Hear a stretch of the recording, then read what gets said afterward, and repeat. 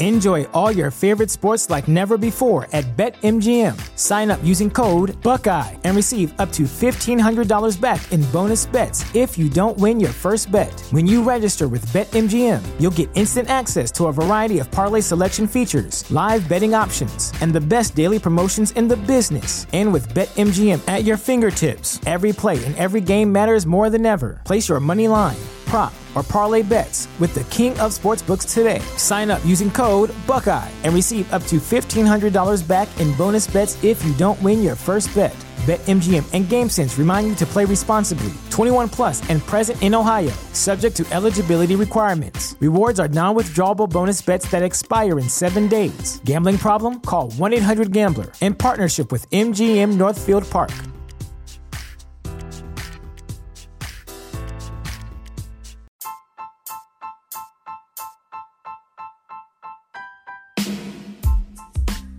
Welcome to Astros Baseball, a podcast by a fan for the fans of the Houston Astros. Here is your host, Rob Fontenot.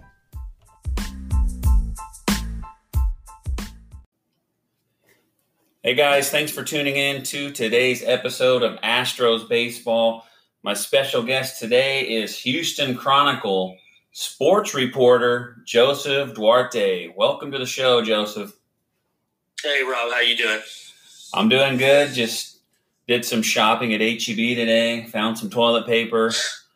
Gave it to my wife's daughter. They needed some, so I'm toilet paper hunting today. All the essentials. Yeah. My wife told me not to buy any, but I told her, somebody in the family might need it. So how are you dealing with the COVID-19 issues? Oh, it's basically I'm probably in the same boat as every other person in this country, if not the world, kind of finding things to do, at least in my profession, where it's so reliant on sports and sporting events and live events that it's been tough. This morning I woke up and I watched the Houston Zoo's live feed of the Cougar mascot. So that should tell you where you're at. I thought some of my readers would enjoy kind of a wrap up of a feed that they're doing. They pick an animal every day, and today it was the Cougars. And since I cover the University of Houston, thought that might be one day to waste an hour. But now I have the other 23 hours to account for the day. So luckily, I have your podcast, so that will take some time. But it's definitely a strange time that we're living in with so much uncertainty, and you're essentially in a house lockdown right now. Mm-hmm. So currently, right now, I've noticed on your Twitter page you've been doing a kind of like a bracket, and a lot of people have been doing it. I've been doing it as well, but you have kind of like a Final Four type bracket for the best University of Houston athlete. That's what's going on right now. Yeah, it's for the greatest University of Houston athlete. Everybody wanted an NCAA tournament March Madness bracket. It didn't happen when the NCAA canceled all of its sports, just like all the other pro leagues. So I came up with the idea. I solicited a few readers on Twitter. I called a few coaches, a few longtime Houston supporters who really know the program, and we sat down like a selection committee, came up with 64 names that we thought were the greatest athletes or among the greatest athletes in the school's history. And you look at it, it's amazing the collection of athletes that they put through. So we seeded them just like a tournament, 4 regions, Mm-hmm. 64 people. And your number one feeds, Carl Lewis, the 9-time Olympic gold medalist, he's the number 1 overall. And you had Hakeem Olajuwon, Elvin Hayes, and Andre Ware. That's a pretty strong group of number 1 seeds. And, then you have like Case Keenum, who's probably the most popular Cougar of all time. And so you can go down the list, and quickly 64 names came up, and I allowed giving readers and anyone a chance to vote the last 2 weeks. So it's taken up some time. There's haven't been too many upsets, and people have kind of gotten their bracket fix off of it for the last couple of weeks. Right. I did one for the best sports logo, and the Astros won, so it was kind of a waste of time. Was that the dome logo of the kind of the old school one, or did you go with the new logo? Yeah, just the current one. Yeah. Okay. So you're doing that tournament. How far along are you? You're in the Elite Eight or Final Four right now? Final Four was announced today. So the 3 of the number ones made it in. The only number one that didn't get in was Elvin Hayes. He lost in the vote to Case Keenum by about 20-something votes. So that the real interesting parts came late.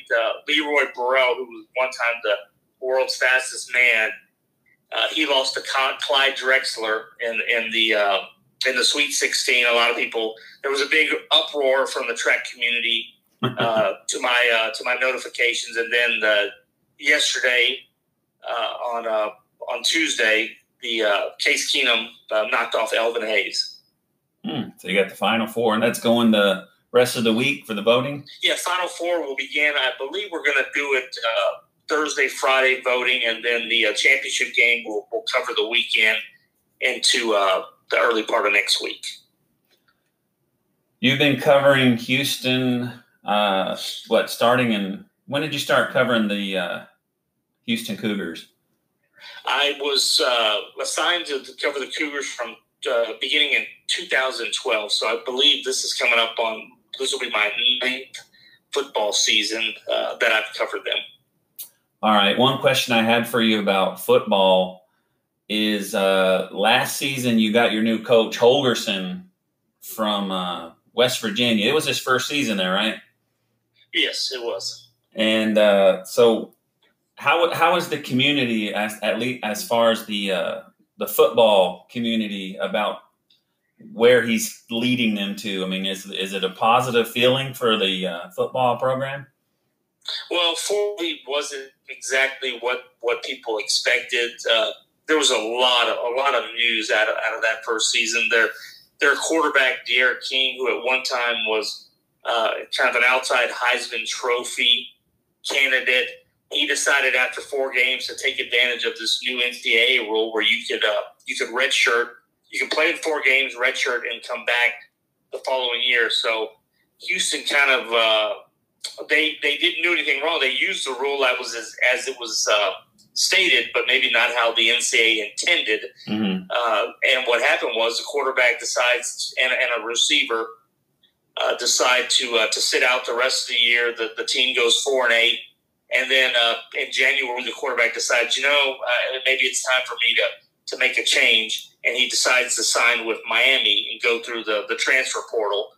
So that really just kind of all just put the so-called icing on the cake of a really bad season. And they're essentially now the guy that they have replacing the quarterback, Clayton Tune, will be the quarterback now. So not exactly what they thought year 2 would be, but they've got pieces now, and they had so many people banged up that they should be better. Schedule's tough, but Holgorsen is one of those guys. He's a national name.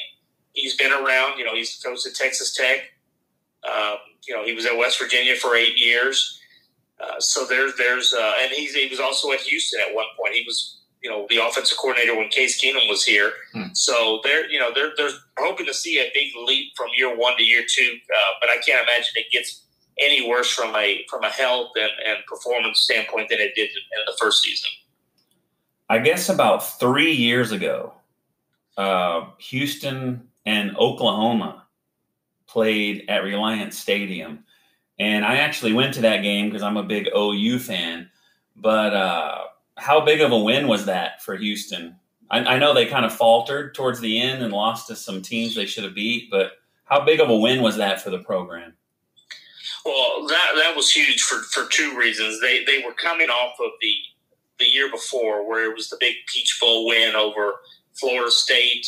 They went 13-1 and came within a play or 2 of their only loss was to UConn on the road, which should have never happened, but that's another story.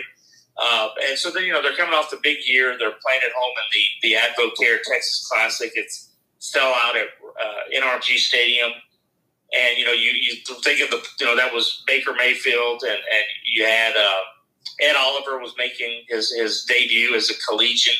And things just went so right from the beginning for Houston. I think the turning point of the game was the missed field goal that fell short, and the Houston player Brandon Wilson returns it over 100 yards for a touchdown there in the third quarter, and Houston goes on to win it. And you mentioned the rest of the season. Later on they beat Lamar Jackson, who wins the Heisman that year, and Louisville in a Thursday primetime game.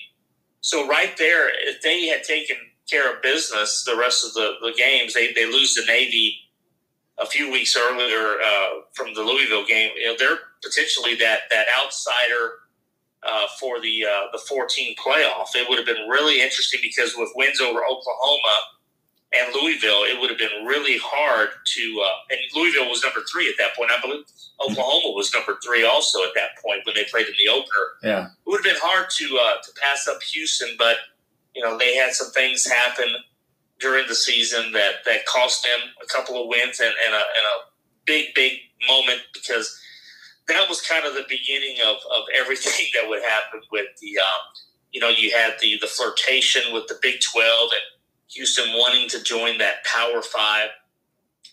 That was kind of the, if you want to look, I don't want to call it golden era, but most recent chance for Houston to kind of move up a ladder in the pecking order among the conferences. And it was just an unfortunate season how things played out, and ultimately, the Big 12 decided to stay put. So blown chance, if you want to call it that, but they certainly haven't gone back to the level that they were for 15 and 16 since then. Looking back 2002 to 2005, you were covering the Longhorns. Were you living in Houston and working for the Houston Chronicle at the time? I was. I've been with the Chronicle my entire career out of college. I went to the University of Texas at Austin, and I got my job right out of school from the Chronicle. So I was kind of going. It was a unique situation. I was kind of going back and forth. You could pretty much say I had 2 residences. I would spend about 4 days a week in Austin, and I would do some Big 12 stuff. So along the way, I would go a day over to Waco and check in with Baylor. Mm-hmm. During the week. If there was something else going on, they might send me to Fort Worth for TCU, who, even though they weren't in the Big 12 at the time, they were still close by. So they kind of had me as our Central Texas bureau. But I would definitely be on campus a majority of the week. Went to every games, and man, that was a crazy season. That was Vince Young's. They were coming off the Rose Bowl win the previous year, and he's a Houston guy. So my assignment was basically to track everything of a guy who was not only going to be in the Heisman Trophy race from the beginning. He was considered a high NFL draft pick or candidate. So you go through the season, and I remember, I think it was week 2. We covered a game in Ohio State. And they won that one on a big pass play to Lima Swede late in the game, and then just the season takes off. They beat Oklahoma. They're down by, I believe, 20-something at Oklahoma State, and Vince single-handedly brings them back in that game. And then there's just so many lopsided games from that point on. They beat Colorado, I believe, 70-3 here in Houston in the Big 12 championship game to punch that ticket to the national championship game. But for me, one of the biggest moments of that season, we're at the Hard Rock Cafe in New York City the first weekend of December, and Vince Young is sitting there, and he had just lost the Heisman Trophy to Reggie Bush. And that, if you're a Longhorn fan, that's probably the best thing that could have ever happened to the school, because the look in Vince's eyes that night, you knew it was now his mission to go and win the national championship. And he felt like he should have won the Heisman. And Reggie Bush had a great year. I mean, it was incredible. And, of course, I believe nobody now owns officially that trophy after some of the sanctions and stuff went down with USC and Reggie Bush. But Vince thought he should have won it, and then about a month later, we're there in Southern California at the Rose Bowl, and it was a game for the ages. I think they call it one of the two greatest games in college football history. And we're all on deadline, and your people don't realize when you're up in the press box, you're not just up there with some popcorn and a soda or beer watching the game and enjoying it. And we're under deadline, and you just see the moments that happen in games where it was a big defensive stand on Lindell White, or a big interception in the corner of the end zone on a drive by USC. But fourth down, with under a minute to go, I think it was 4th and 5 or 4th and 6. Mm-hmm. I should know that. Yeah. And Vince picks up a block from an offensive lineman along the right side and kind of just dances, high steps into the end zone. And there you have it, this national championship for Texas that they hadn't had since the 60s, the late 60s. So that was an incredible season. That would probably go down. And people look at you and say, well, hey, you went to Texas and stuff. I don't look at it like that. You kind of have this oath when you become a sports writer that you put all that aside, and it's a job, really is a job. But To me, that was a great job to have, because it was such a great story. For me, I root for good stories. I don't root for teams or people. Mm-hmm. And that was just a great season of stories. And it wasn't over after that. The day after, I followed Vince to an appearance at the Jay Leno show. I kind of was assigned to Vince from that point because we knew that there was potential that he could leave early for the NFL draft. So I kind of, wherever Vince went, I was there. And about a week or so later, he declared, and the rest is history. Maybe the NFL's career didn't go as many thought it would. Certainly, probably all thought it would, mm-hmm. but it was still 2005 will go down for me professionally as one of the seasons that I had the most fun covering any particular team. You covered the Texans for a couple of years, right? Yeah, I was there from their inaugural year in 2002 up until I started covering the Longhorns in the summer of 2005. So kind of, I guess that would be 3 seasons and an extra off season. So let's get your thoughts real quick about the Texans trading away Hopkins. It shouldn't surprise me. You look at this organization, and from the get-go, they've tend to do some things backwards. I was fortunate enough when I covered them that they weren't very good. They weren't good at all. They were known for giving up a lot of sacks, for David Carr always being under pressure. And, but I did cover Andre Johnson's early years. Mm-hmm. But basically, they were an expansion team. So you look at that was, 18 years ago, and they're still making moves that scratch your head. I'm not a big fan of the dual role of Bill O'Brien as head coach, general manager.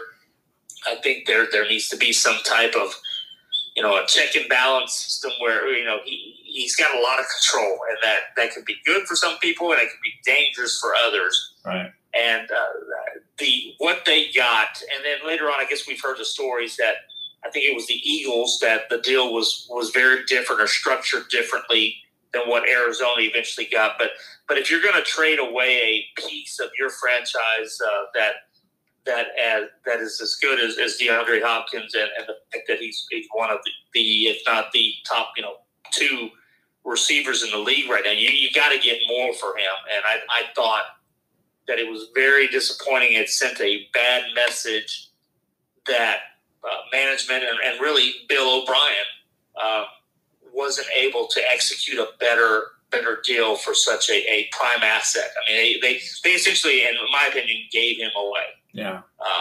It's like when you go to a garage sale and you see something that really shouldn't be out there, yeah. and it's for $10 or $5, you snatch it up, and I think it was highway robbery by Arizona because they saw the opportunity, and they grabbed it. But really, really bad deal, I thought. I believe a day after that, or pretty close to that, the Bills made a trade. I can't really remember who was involved, but I remember people on Twitter tweeting that that they should have called Buffalo. They would have got a bet. I think Buffalo gave away some first-round picks. They got I can't remember who the receiver was, though. They traded somebody away, but the Texans got rid of Clowney last season, right? What do you think about that? You think that's another mistake? Yeah, that one was. At the time, it was a big move. This one though was kind of the one that I guess if you look at it, this is the head scratcher. And I'm a big George Strait fan, and Arizona basically sold them some oceanfront property in Arizona, and got them to bite. And I don't know what that says about the ownership and the fact that they're all in on one guy, or is Bill going to show us that there was some huge and here's the bad part is, there's been no presser because of everything that's going on. So if you're going to pull the trigger on something, this is the best time because there's no accountability. There's no conference calls. There's no press conferences. You can't really hold their feet to the fire on why they did this. But there's just no reason that they're just making these kind of moves.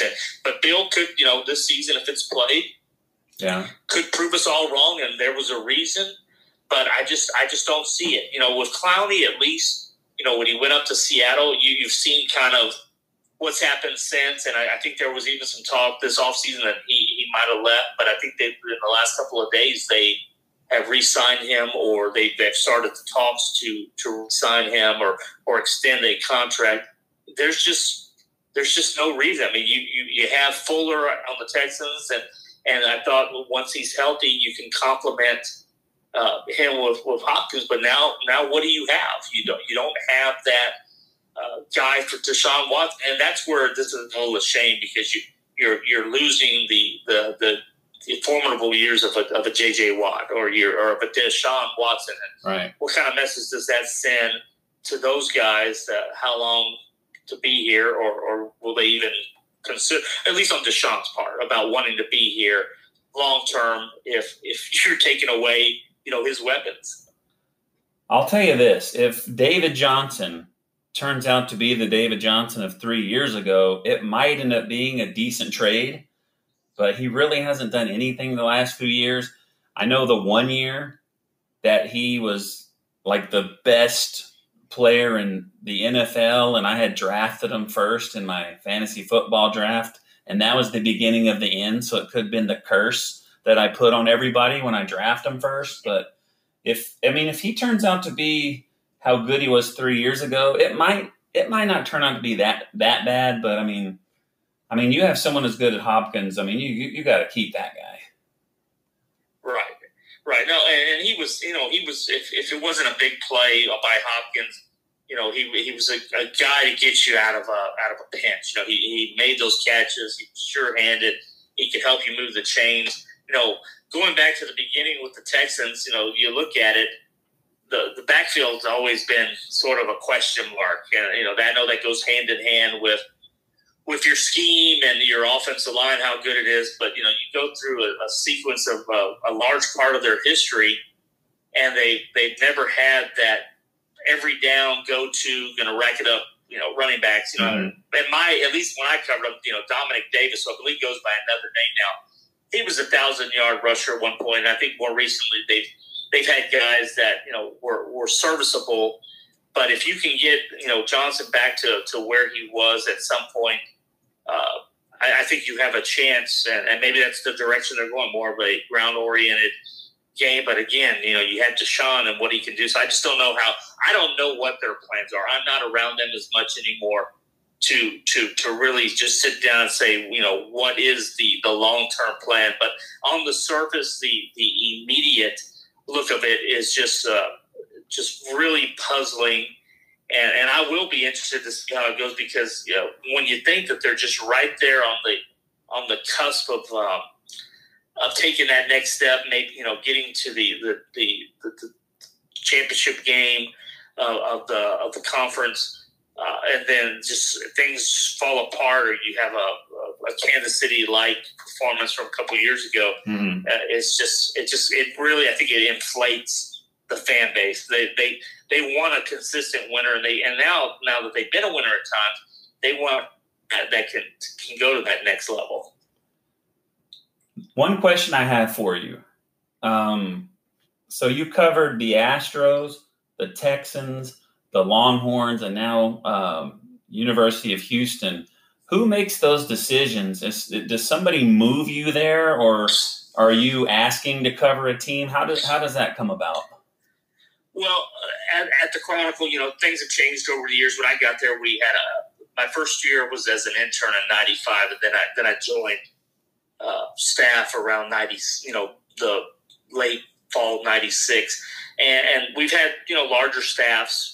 And just like every business, and especially in our industry, we've had cutbacks over the years. So as the staffs have gotten smaller, we tend to try to keep the beats fresh, and you don't necessarily have one person for long periods of time covering teams. There's exceptions like John McClain, for instance, mm-hmm. and Jonathan Fagan on the Rockets. But what happens is,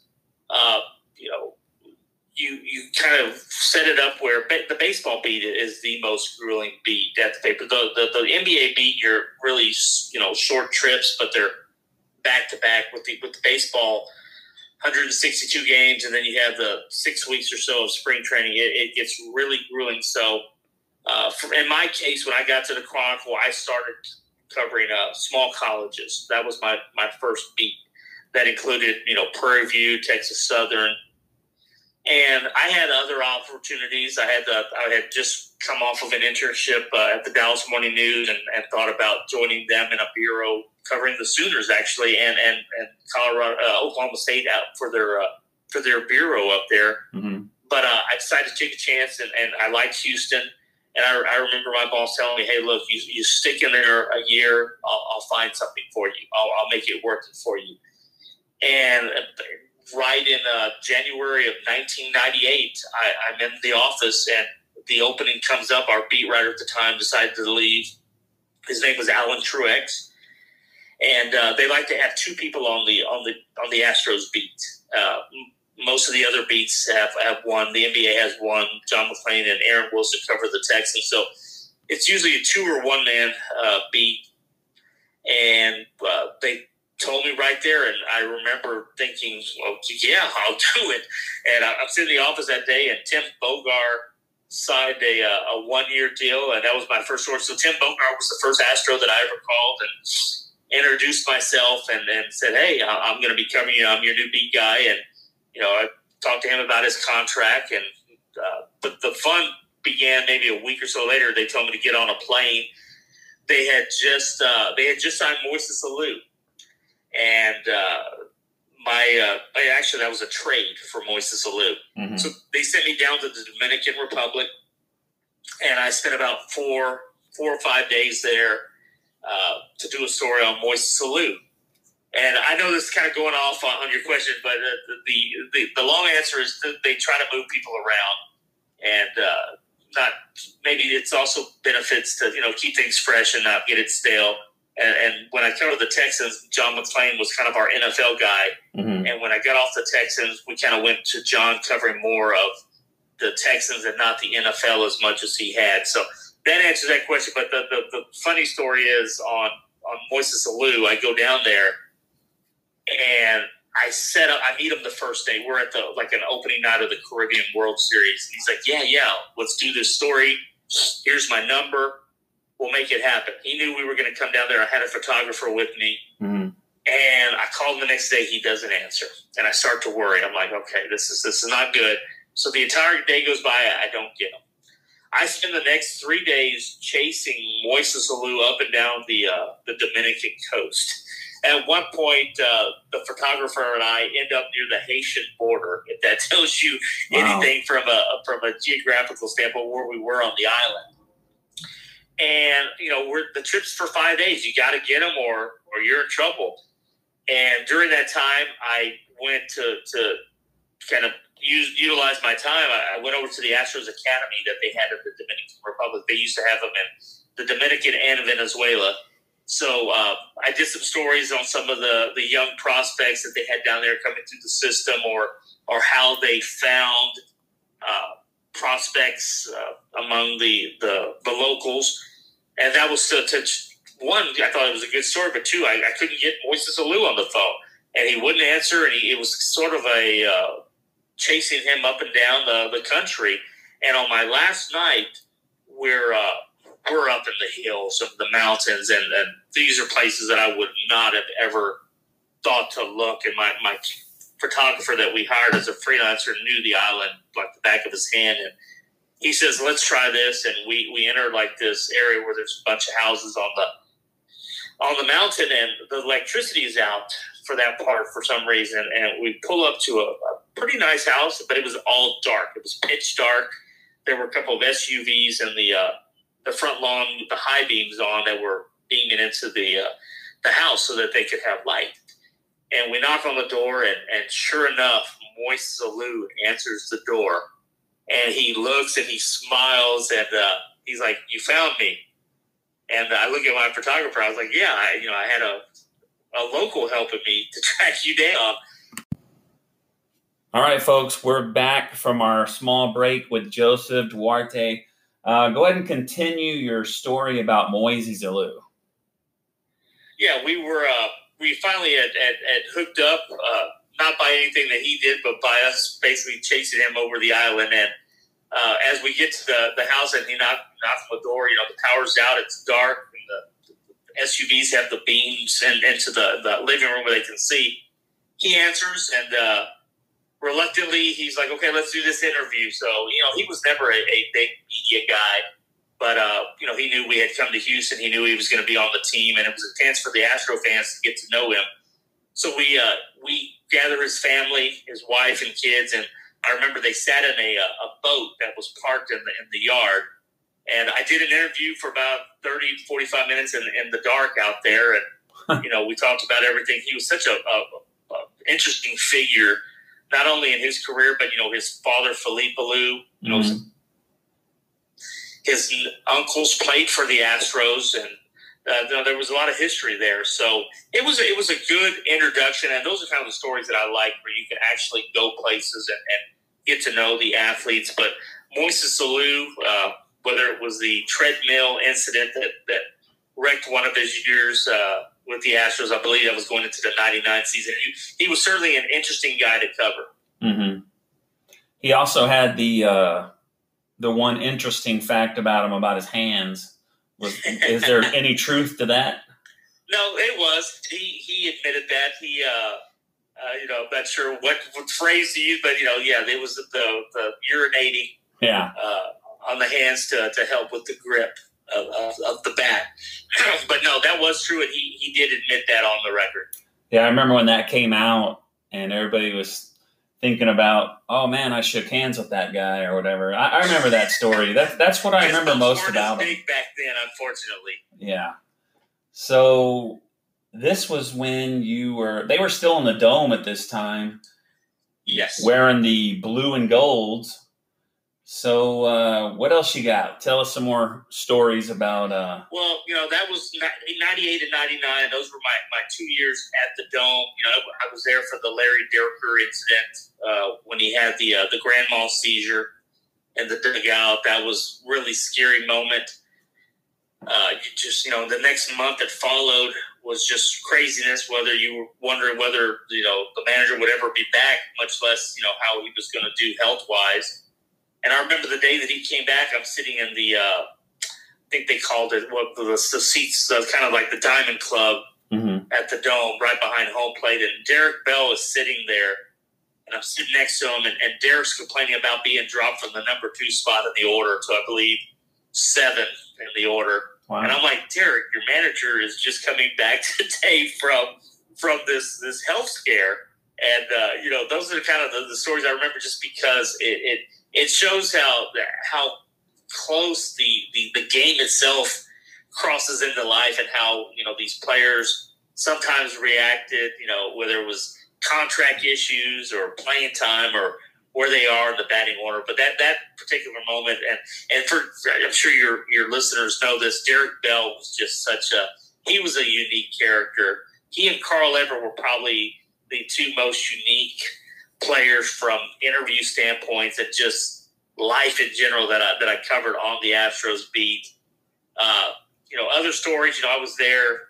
I wasn't on the road trip, but when Billy Wagner took the line drive in Arizona, that was another incident because, I got to know Billy Wagner pretty well during my time covering the team, and he was one of the good guys. Yeah. And then you look at another incident. I was actually playing golf with my boss here in Houston the day that Kerry Woods struck out 20. So that was an interesting one. But there were so many cool Astro stories. I guess I would have been covering the 98 and 99 seasons were playoff seasons. Right. The 102 wins in 98 up until the recent teams, that was the greatest team in terms of wins. And I really thought they would have gone to the World Series. But, they ran up against, Kevin Brown and San Diego. And I believe it was 16 strikeouts in that game one. And Carl Lewis I'm thinking UH. Carl Everett made a big stink the day before about, who's Kevin Brown. And we ran those quotes, and Kevin Brown sort of introduced himself in that game one. But it was just how that series played out. Ken Caminiti was playing third for the Padres at the time. They go on to the World Series. And then 99, they're at the Dome against the Braves, and I believe they have the bases loaded, and Walt Weiss does something big in that game. I believe he came up with a big hit, but also they ground into a double play with the bases loaded late that stalled an inning, and that's just how things just played out for the Astros during those years. They were so close and could never get through it, and then they moved downtown, and that was just a disaster for the first season. And I walk into the Enron with Jose Lima, and he looks at the Crawford boxes, and he's like, bro, I can't pitch here. And that was the sign to me that in his mind he was cooked from the beginning in terms of not going to be able to pitch there. And he gave up 48 home runs, and I would guess that 30 were at home. So those two last Dome seasons were really fun. Randy Johnson, for instance, he comes in. I'm in Houston at the trade deadline on July 31st, 1998, and the next morning I'm on a plane to Pittsburgh because that was a Friday night. I fly out to Pittsburgh on Saturday because Randy Johnson was going to start Sunday for the Astros against the Pirates, and the next 2 months after that, it was like a rock star in Houston. He brought out the sellout crowds to the Dome. I remember a good game against Cincinnati that he pitched. That it was just the place was rocking, and it wasn't even the playoffs. Yeah. But he goes 11-1 with a sub-2 ERA that final couple of months, and you think, okay, now they have their guy, and people don't remember. You still had Mike Hampton, you still had Shane Reynolds. Oh yeah. You had, I believe, Chris Holt or Lima was part of that at some point. Yeah. They were good. I mean, they had the pitching lined up, and Randy Johnson they couldn't do anything against Kevin Brown. And that was their opportunity because for the months before they had flirted with, do we give up Scott Ellerton or Richard Hidalgo for Roger Clemens? Everybody was clamoring for Astros to make that deal to get Roger Clemens. Mm-hmm. And instead they go out and, they pulled the trigger and gave up a lot of good minor leaguers package for Randy Johnson. And he gave them the two best months possible. He was never going to sign. I think he got 3 years of $30 million to go back home to Arizona. Mm-hmm. But he gave them a shot, and they hadn't been close in a really long time. I remember my first playoff game I went to. I thought it was 99, but it could have been 98. I just remember them getting beat by the Braves. I think it was like a 5-game series, and they were already down 2-0 when they lost the third game. That's just the memory that I have. I don't know if I'm right or wrong. It was so long ago, but I just remember. The Braves in 97 too. It was 97. I started going to Astro games. I became an Astro fan in 96. So it's almost the time you were covering it is when I was a fan. And so I went to a lot of games at the Astrodome, and I remember being excited about the big unit and all these guys. And the Astros were so good. They just couldn't get to they just couldn't get it all until 2005 when they finally went to the World Series. So they had such great personalities too. You know, a lot of your listeners will you know, they may not have been the Bagwells and Biggios, but you had the Billy Spires and the Ricky Gutierrez and the Tony Eusebios and the Jay Powells and Mike Magnantes. I mean, you could go down the list just of guys that have come through that they left their mark in some way. They, you know, right. They're not the Hall of Famers, but they had a lot of great players on those teams. Yeah, they were always really good. So you moved to Enron, which turned out to be a bad name. And I remember looking up a story about Lima, how he did give up 48 homers and he got traded to Detroit or somewhere. But how was it covering the team there when you moved to Enron? Well, it was different because, you know, for so many years, if you're a pitcher, you pitched in a dome, and that was such a pitcher-friendly place. Mm-hmm. And then you sort of had to reinvent yourself, or it was going to be tailored to certain people. Like Chris Holt was more of a ground ball pitcher. Jose Lima was a fly ball pitcher, and you know there's only so much.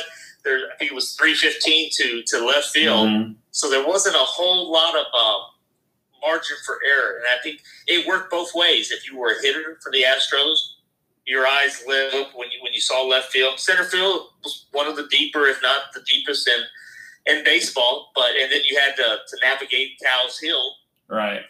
But it was just, I think it was a great time simply because everybody loved the Dome for the nostalgia, but Houston baseball in downtown is sort of where it was meant to be.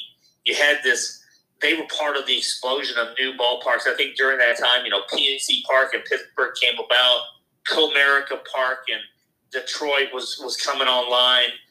You know, you were seeing the last few years of Busch Stadium and Riverfront Stadium. And so they were kind of at the beginning of the new wave of stadiums, and that train was there, and you had all the bells and whistles. It was just, you know, other than the product on the field, it was just a great time for Houston baseball because fans had waited so long for that new freshness of being part of something that was going to be from the ground up. So, you know, I was downtown a lot during that time watching it get built.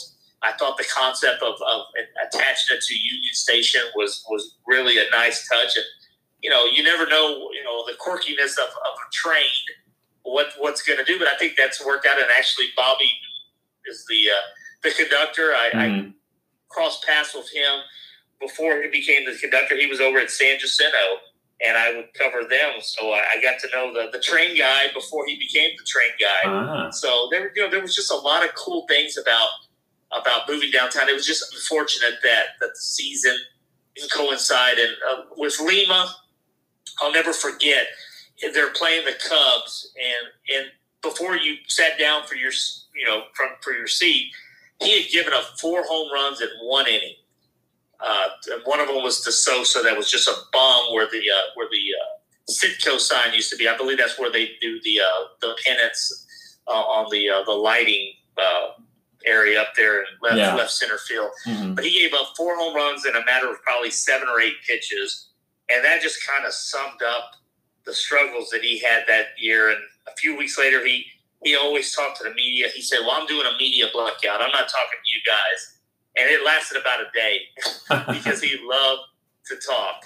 Right. And we would stand there and watch BP, and he would play his merengue music or his videos on the big board while the players would hit. So his teammates would always give him a hard time that they had to listen to the Lima Time soundtrack while they took batting practice. Right. So what were the players' opinions on Tiles Hill when they first went to the stadium and discovered that there's going to be a big hill in center field with a flagpole? And well, you know, players, athletes in general, they try not to, when it comes to management, kind of, at least publicly, you watch what you say. At the time, there wasn't a lot of complaining, but I remember there was a lot of concern, especially if you were in center, if you were, I guess it would have been Lance Berkman at the time, guys like that. Because, I mean, you this is their livelihood, and if you put an object in the middle that they're going to have to navigate, and I believe they took that idea, I don't know if it was from the Polo Grounds, to have something to play like that. But I do remember there was a lot of players that privately were kind of shaking their head that, hey, look, this is kind of gimmicky. Why would we do something like this? This is not baseball in terms of how it's meant to be. You shouldn't be navigating an obstacle course. Right. But for the most part, you really had to hit it to get it up there. And then I remember there was a few moments, at least early on, where that came into play, more so the incline and players, tripping going up the hill or kind of bumbling their way around that. I never really saw the flagpole change anything or cause any concern or anything. It was always just the trying to remember that you had to go up that hill. And, when they took it off, I thought it was cool in terms of it was part of the park's history, but as you've seen, it hasn't really lost anything since they took it out. Yeah, I like it a lot better now. You were talking about the players being politically correct or, not saying anything negative about the management or whatever.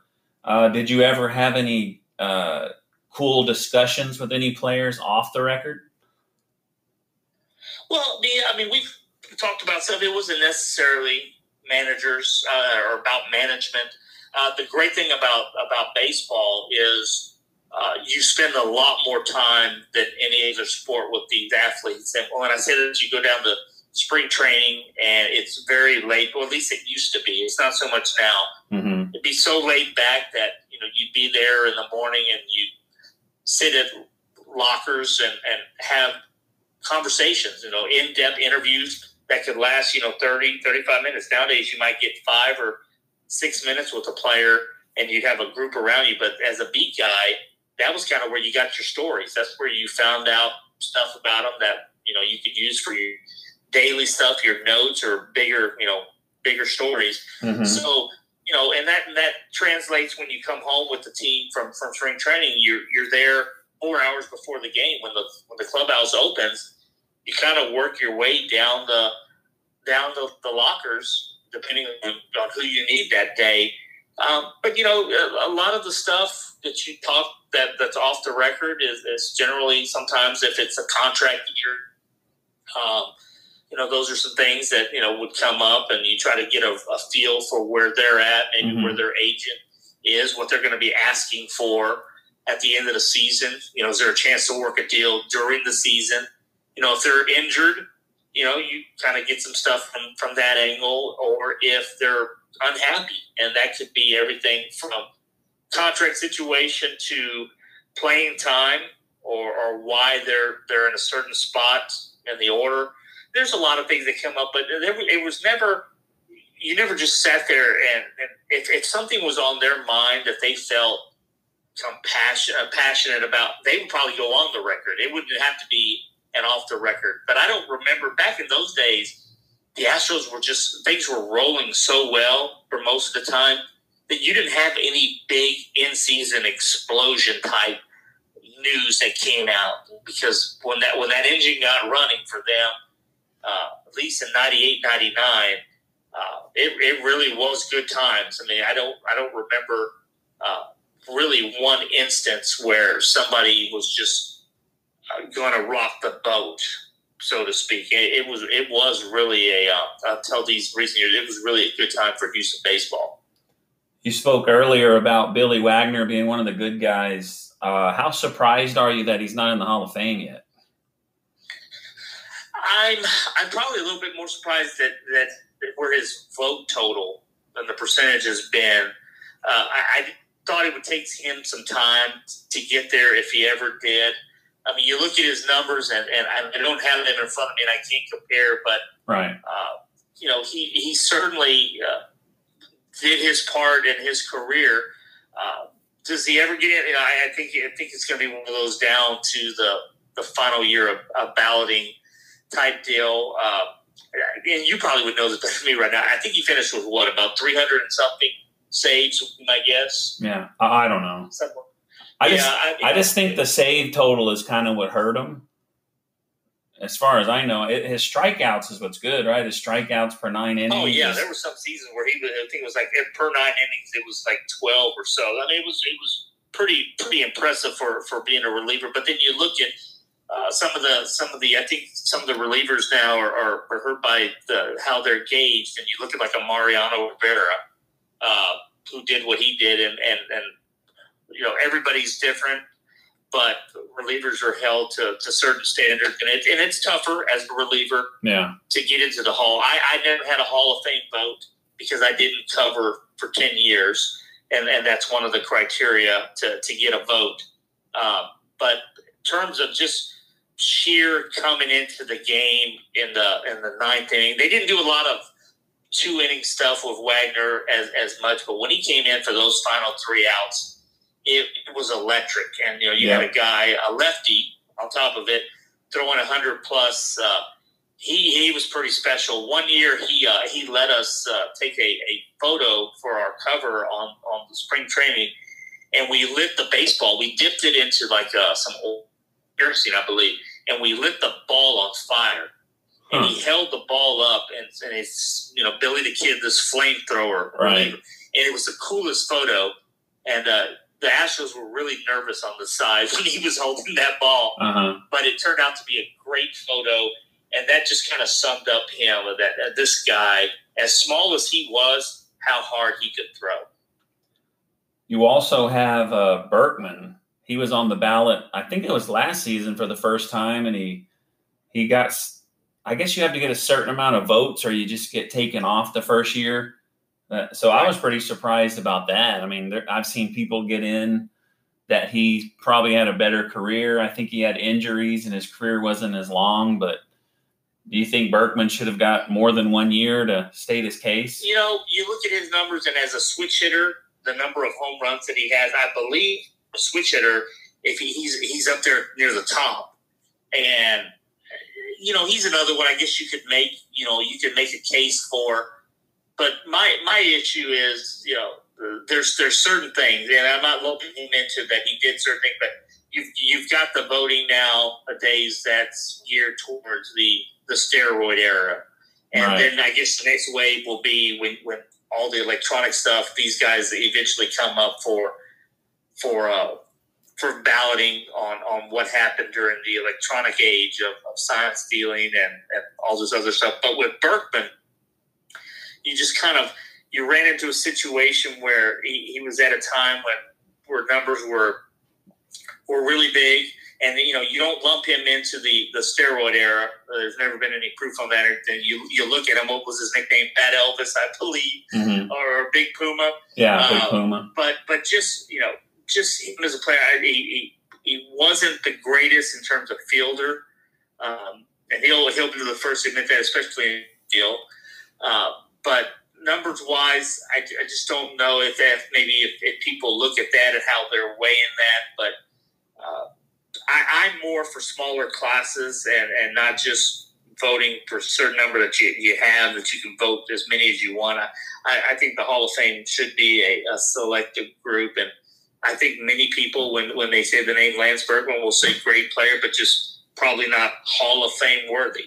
Now, I could be wrong, and he convinced me again, but same thing with Wagner. Great pitcher, but there should be a distinguish between great and Hall of Famer. I thought Bagwell and Biggio, for what they did, were certainly Hall of Famers, and you go down the list of other guys that had good years, but weren't necessarily Hall of Famers. And I think Lance won a World Series ring, and I think he's the first to tell you that he's content and accomplished what he wanted, made a good amount of money, and he's going to live life now. Going with the current players that we have, you have Jose Altuve, who is definitely on pace to be in the Hall of Fame. How much do you think, if he continues to be great, how much do you think the scandal will blemish his career and his chances in the Hall of Fame? Well, that was one thing that I was talking with some colleagues right when everything came out. And, you know, you look at what he's done in the MVPs and the leading the league in average and just everything he does. His numbers are right now certainly would be on pace for inclusion. But my question is, how much is he going to be penalized and how much of a stain has all this caused? Because you've heard the reports that he wasn't involved in that, or he didn't want to be involved, or told him not to. Mm-hmm. Voters don't look at it that way. You're almost guilt by association. Yeah. And you know that for right or wrong, you know his part of his career now has an asterisk, just like Correa, just like some of the other guys. And I'm afraid that when this thing comes up, let's just say it's 10 years from now, you're going to run into two things. One, hopefully, if you're an Astro, a lot of those voters won't be voting anymore, and maybe there'll be a clean slate, and people will have shorter memories. Or this thing can carry where if he doesn't, if he was a first ballot or second time around, maybe he has to wait a long time. Like, do I think Roger Clemens or Barry Bonds will ever get in? I think at some point, one of them is going to get in. And I think it's going to be one of those at the very tail end by the slimness of margin type deal. Yeah, they're getting closer. I think that's where Jose Altuve is kind of destined to have to wait it out. So I think you kind of I learned one thing from you today. I didn't have any idea that you had to cover baseball for 10 years to get a vote. That's pretty interesting. So you have anything else to add before we let you go? No, just I appreciate podcasts like yours that help educate and also spread baseball. I mean, if you don't love baseball in this world, there's something wrong with you. And I have a 5-year-old, and as soon as I could get a baseball in his hand, I did. And he's a lefty, and his first little league team, unfortunately, last year was the Pirates. And I was the coach, and we didn't do very well. So anytime that you can spread baseball and the message, I just think it's a great thing. And I've been fortunate to, like you said, when you started really getting into the Astros in the late 90s, I took him to a game. A friend of mine, Javier Bracamonte, who's the bullpen catcher, saw us in the stands and flipped him a baseball. So that he really loved that moment. But it's just cool. And to be in Houston, we've been very fortunate to have a lot of good players and good baseball come through. So, no, appreciate everything you do. Thanks for allowing me to relive some of these memories. And there's a bunch more. So, depending on how long this lasts, I'd be happy sometime to share some more that we didn't get into. But thank you for having me on. All right, buddy. I appreciate you joining me. Enjoyed all your stories. And I really do appreciate you coming on today. No, thank you. All right. Have a good day, sir. Thanks for listening to this episode of Astros Baseball. Make sure to subscribe so that way you will be alerted when there is a new episode. Follow Rob on Twitter at Rob Fontenot.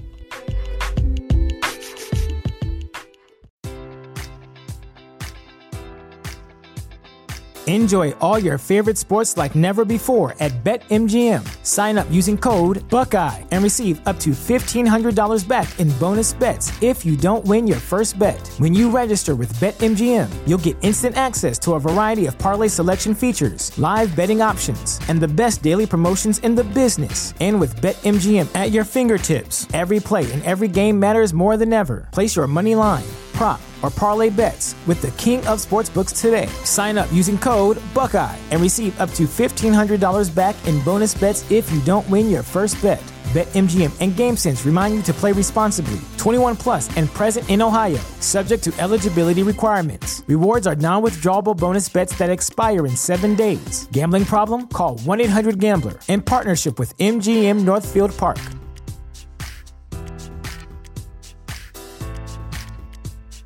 Save big on brunch for mom, all in the Kroger app. Get 16-ounce packs of flavorful Angus 90% lean ground sirloin for $4.99 each with a digital coupon. Then buy 2, get 2 free on 12 packs of delicious Coca-Cola, Pepsi, or 7-Up, all with your card. Shop these deals at your local Kroger today, or tap the screen now to download the Kroger app to save big today. Kroger, fresh for everyone. Prices and product availability subject to change. Restrictions apply. See site for details.